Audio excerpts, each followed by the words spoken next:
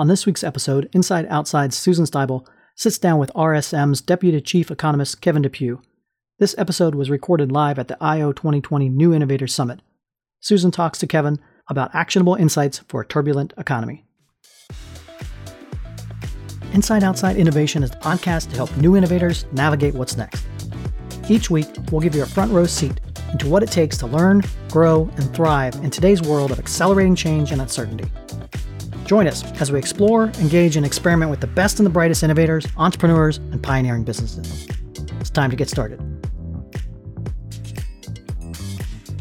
I want to introduce Kevin DePue. Economic trends have been on a roller coaster ride, and Kevin will provide actionable insights to help you plan for the future. He is the Deputy Chief Economist and Industry Eminence Program Leader at RSM. Kevin provides RSM's clients with macroeconomic and industry perspectives and insights they need to successfully manage their middle market businesses.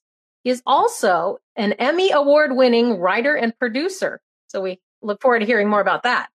Prior to joining RSM, Kevin worked in economics for Bloomberg, Dorsey Wright and Associates, and Payne Weber and A.G. Edwards. So thanks for being here, Kevin. Thanks very much, Susan. Just so you know, the Emmy was not anything to do with economics. We did have a show on Fox that ran. It was a little bit like the Daily Show of Finance. We had about 18 episodes, and then it was canceled the day before we were nominated for the Emmy. That kind of derailed those aspirations right out of the gate. So I'm going to share just a couple of slides to go through and talk about where we are. When we talk about the economy recovering, and I see in some of the Q&A there, some of you had similar ideas to what we have at RSM about so much being dependent on the pandemic. But when we're talking about recovery, I thought it would be useful to go back before the pandemic and talk about what kind of economy we are recovering into. So this is a slide from, I think we were doing road shows in February. Last time I was out somewhere, I think maybe it was in Nashville in late February. And so we had just started to see the appearance of COVID-19 on the West Coast. Had not really moved at that point to, at least as far as we knew, to the East Coast. But these were our forecasts of what we're anticipating for 2020 pre-pandemic. Sub 2% growth in 2019, so that's suboptimal. Anytime you're below 2% growth, then it doesn't take very much to teeter the economy into a recession. So that's one of the reasons, that's kind of the threshold we look at for being a positive economy versus one that's not really firing on all cylinders. Our forecast for 2020 prior to the pandemic was for continued deceleration to 1.5%. And really, the economy has been characterized for much of the past decade by a couple of things. The first, an economy that's being propped up by the consumer. So what we mean by that, the consumer, of course, accounts for about 70% of economic growth. But we've really seen weak fixed business investment, capital expenditures being a drag on the economy, something that was really restraining growth. So everything was sort of in the hands of the consumer. The good news about that is we had 3.6% unemployment at that point. So we had a lot of people in the workforce nearing probably full employment. Of course, things have changed now. Just a couple of risks to note. At the time, we saw the potential for fiscal policy or administrative policy error. So if the administration re-escalated the trade war with China or migrated the trade war to the European Union or the UK, that was a potential risk. And also a potential error on the part of the Federal Reserve. So, for example, if they raise interest rates too quickly. At that point, based on what we knew, we viewed the COVID-19 epidemic at that point, not quite a pandemic, as really a liquidity event. So something that could have the potential to derail the economy in the short term. But once we get past it, then we go back to where we were before. Even though it is a pandemic, it's turned far worse than what any of us had anticipated. There still is the potential that we return to the same type of economy we had prior to the pandemic. But as you can see, the forecast for that type of economy was not quite robust. And the longer this persists, the more we have the potential for long-term economic damage to happen. It's why fiscal policy is so critical right now. So just a couple of things to talk about in terms of the recovery. We really had a supply shock, a demand shock, and a financial shock all occurring at the same time. So any one of those in a sub 2% economy would be enough to turn the economy into recession. We had all three at the same time. So we had what were essentially depression-like shocks. You see the first quarter, minus 5% growth. The second quarter, astonishingly horrible, minus 31% growth. And then our forecast for the third quarter, a sharp rebound to 33.5%, and then moderating in the fourth quarter at 2.25%. And I'll talk about that moderation in just a moment, the reasons for that. Household consumption remains risk due to the lack of fiscal policy support. And we'll get into those numbers in just a moment. The major risk to the economy is, as some of you noted in the chat portion before this, is a second wave of the pandemic, which we seem to be on the cusp of right now. If we look around the globe, if we see what's happening in Europe, then I think it's very likely that we will see something that looks more like a second wave in coming weeks. In terms of policy response, the initial response in a catastrophic economic shutdown was very robust. You had the Federal Reserve learn their mistakes from the Great Recession and acted very quickly. And even with the polarization that we have in DC, the fiscal policy, the Paycheck Protection Program, the pandemic unemployment assistance, those things happened relatively quickly when you consider where we are now, where we're past the stopgap measures that were designed to move the economy through very dire circumstances. And so now we're at the point where fiscal policy is needed to provide economic stimulus. So going back to the spring, that was really crisis management, making sure that people who suddenly lost all income had the ability to purchase food, the ability to take care of their families, even though you had such horrific labor market numbers. Now we're at the point where through partial recovery, we need stimulus to get over the hump to keep the long-term damage from impacting the economy. The reality, and I think that you probably all are aware of this based on what you were posting in the chat prior, is that until there's a vaccine or multiple major therapeutic breakthroughs, we just cannot anticipate a full recovery. You hear a lot these days about the shape of the recovery. Will it be a V shape? Will it be a W or an L? The most recent one that's been making the rounds is a K-shaped recovery. And what's meant by that is in line with some of the things that you've probably been talking about the past couple of days at the Innovation Summit. There are people and businesses on that upper K path that have largely gone through the pandemic relatively unscathed. So you think all of the things that make this event possible, for example, the technology behind it, the innovation behind it, those businesses, people employed in those industries are on that upper K-shaped path. The people in the consumer-facing industries, hospitality, leisure, all those dining, all those industries that remain impaired, those folks are on that lower K path. But what we would say is we would go back a little bit further. And so prior to the Great Recession, I think that what we were really dealing with and what we will have to continue to deal with longer term is, in fact, a K-shaped economy.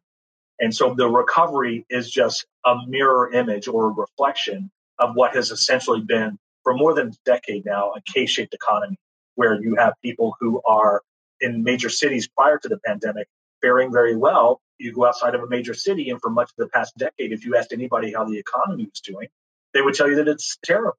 And so that's really how we end up at this place with high polarization, all of those issues that we're dealing with as we get into the final stretch of the election. The reality is that the economy and the recovery is going to be elongated and very frustrating in some industries. It's going to take some time to be able to heal and get past this, what's been really some dire economic strains. To put some real numbers to this, we've had more than 62 million, and I haven't updated this in a week. So we saw new unemployment figures this morning and initial jobless claims. So it's really closer to about 64 million people have experienced some form of unemployment and loss of income as a result of the pandemic. Right now, we have 7.9% unemployment and 12.8% underemployment. So people who have taken jobs because they need the income, but are probably overqualified for those jobs. The real unemployment rate is likely about 3 percentage points higher. So it's probably closer to about 11%. High savings rate, part of that related to just as a result of the stoppage in business, there are fewer places to spend money. But this is also indicative of, we think, some risk aversion. Upper income earners, those who are on that upper K-shaped path, they've actually pulled back spending by more than 7% since January, predating the pandemic. And right now, that cohort are net savers. Low income earners, their spending is up 0.3% since January. Those tend to be the net spenders because those are households where almost every dollar that goes in has to go to some form of payment, whether it's food, shelter, insurance, car maintenance, bills, those types of things. They're the ones that tend to be net spenders. And the increase there is reflective of some of the pandemic assistance that has since expired. Right now, $15 billion per week in lost government income support due to the policy impasse, that is going to start showing up in the economy very soon. We've had only about 3 or 4 weeks or so where that has ended. And so the longer we spend negotiating for some type of fiscal aid in DC, the more at risk the economy becomes. And so that's the sense of urgency from an economics perspective that we talk about with making sure there is some kind of fiscal aid that is on the horizon. I think the worst case scenario would we have an election result that may be contested or maybe not clear. I don't think that's a likely scenario, but I think that is probably the worst case scenario. And in that case, I think you would have to say if there's not an agreement soon, that we may not get fiscal aid until well into January, possibly February. So looking at some of these random and abstract numbers in context, every Thursday you get the initial jobless claims reported at 8:30 Eastern Time. This morning we had almost 780,000 new initial jobless claims. In the entire history of this data series, the first peak that we had, the largest claim for one single week occurred in September of 1982 with 656,000 initial jobless claims. And then you can see on the line here where those quickly moderated before 500,000. After 1982, the single largest week we had of initial claims occurred in March 2009, the heart of the Great Recession, when 665,000 individuals filed for initial jobless claims. Those then slowly receded over a couple of years to below 400,000. And so here's where we are today. So I think it's very important to put this in context because while you have policymakers in DC sometimes talking about the robust employment reports we've seen on a monthly basis, these are still crisis level initial jobless claims on a week by week basis, more than 31 weeks since it began. And so the 4-week average, 866,000, is still not even at the two prior peaks, which were indicative of extreme stress and extreme crisis in the labor market economy. So we're not out of the woods. And this, I think, is a good way of visualizing how extreme the pandemic that we're dealing with continues to be this long into the pandemic. The real question, how long before the U.S. is back to a full functioning economy? I think we can take scenario one probably off the table. What has occurred in the Sun Belt in the summer and the South and is now appearing as another wave of the virus or what looks like another wave in the upper Midwest, we would really characterize that as essentially the first wave extension. So spreaders from the Northeast and from the West were largely responsible for taking the virus out to the Sun Belt, taking the virus to the South. And then you had the large event in Sturgis, 250-some thousand people in the summer. And that seems to be related to the spread of the virus in the upper Midwest.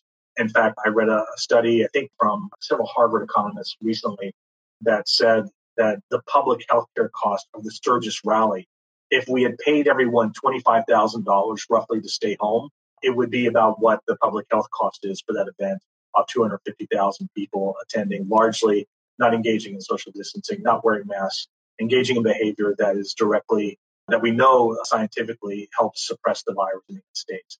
I think the most likely scenario is either scenario 2 and possibly scenario 3, where we have some regionalized lockdowns, likely not to be as severe as what we endured in the spring.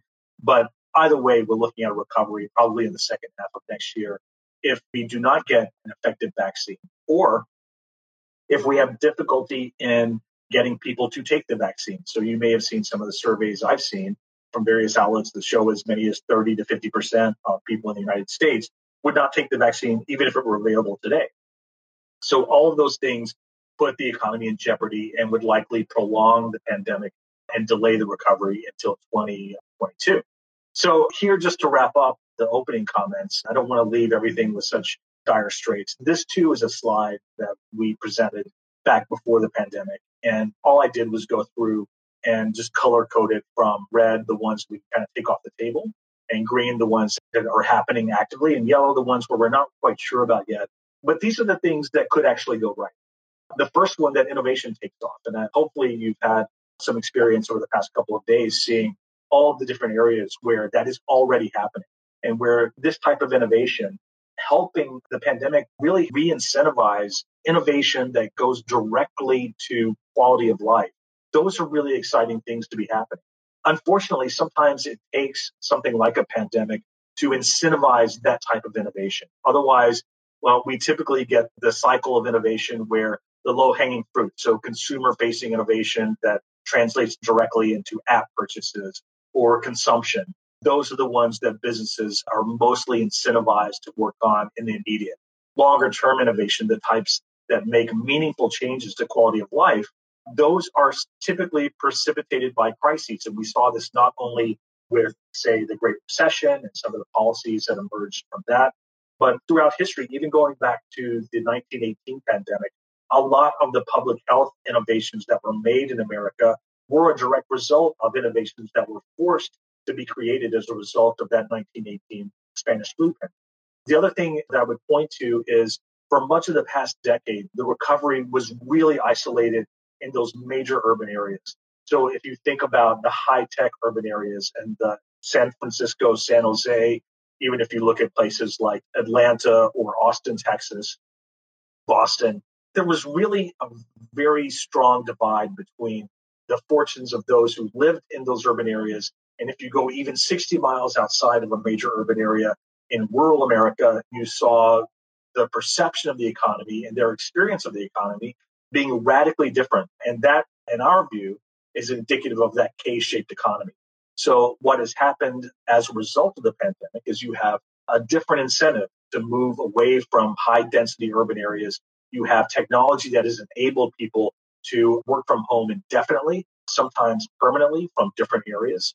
And then this creates new demand in those areas for things like 5G that could enable a significant quality of life differences. So if you think about something as normal and everyday as dealing with diabetes or high blood pressure, to keep it in the health realm, that if you're 90 miles from a quality medical institution, your access to that care requires significant investment in your time.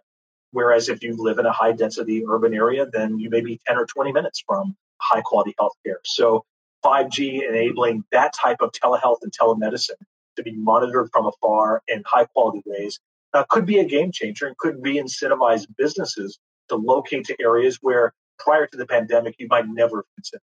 The other thing that I would note that I think is optimistic is in about a week and a half or so, less than a week and a half, we'll have another election. And regardless of the outcome, I think that we'll be able to look back at 2016 to 2020 as really being the peak period of polarization in the United States, at least in our lifetime.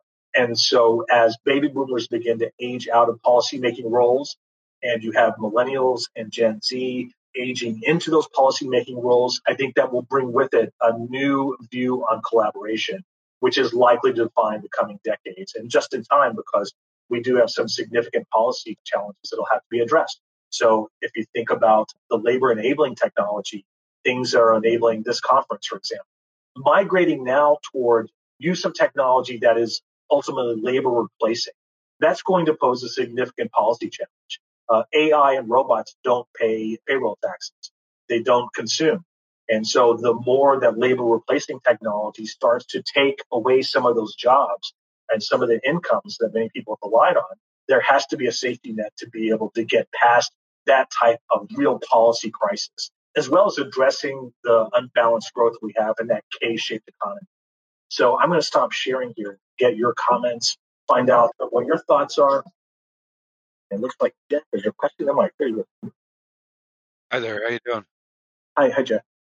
I just reached out to you on LinkedIn. I'm interested in tapping your expertise at another time. But I'm curious if you have any sense of the kind of pushback. I represent a technology platform that to a certain extent is replacing jobs within database administration, things like that. And I'm wondering if people can be pivoted and excited towards new opportunities, or if there's going to be like serious pushback and fear and, oh no, I don't want to have anything to do with that. Or how would you best suggest to like get people excited about the positive aspects of change and not make losing job stuff? That's a great question. And that's what we mean by a policy challenge. We've talked about infrastructure investment for 4 years now. And regardless of the outcome of the election, there likely will be some infrastructure investment. And what sometimes gets lost, people think of bridges, roads, tunnels, and its infrastructure. But infrastructure is also education and provide the ability for people to skill up to meet new labor challenges. So I'm optimistic that type of labor replacing technology will create new jobs. But in the near term, it's not going to create jobs that the people who need jobs are qualified for. And so that's some infrastructure investment.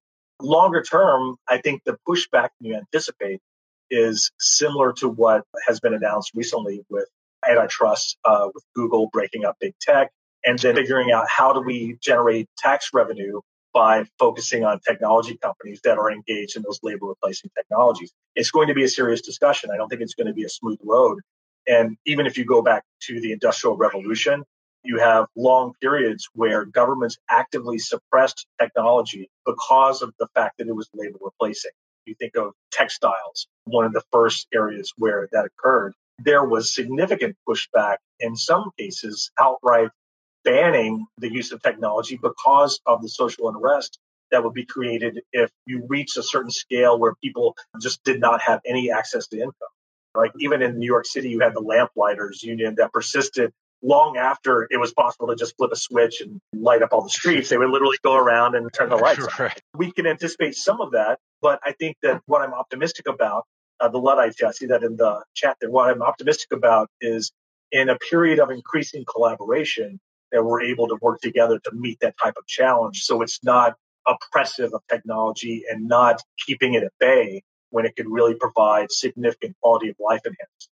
I'm thinking on a policy level that it might behoove the government to offer some kind of incentives to retrain employees or somehow so that they can retrain employees without it being like another pain point on their books. I'm optimistic too. There are a number of cities and areas around the country that are experimenting with universal basic income. And I read a great story in Compton about someone that it wasn't a major amount. It was like $1,500, I believe, per month.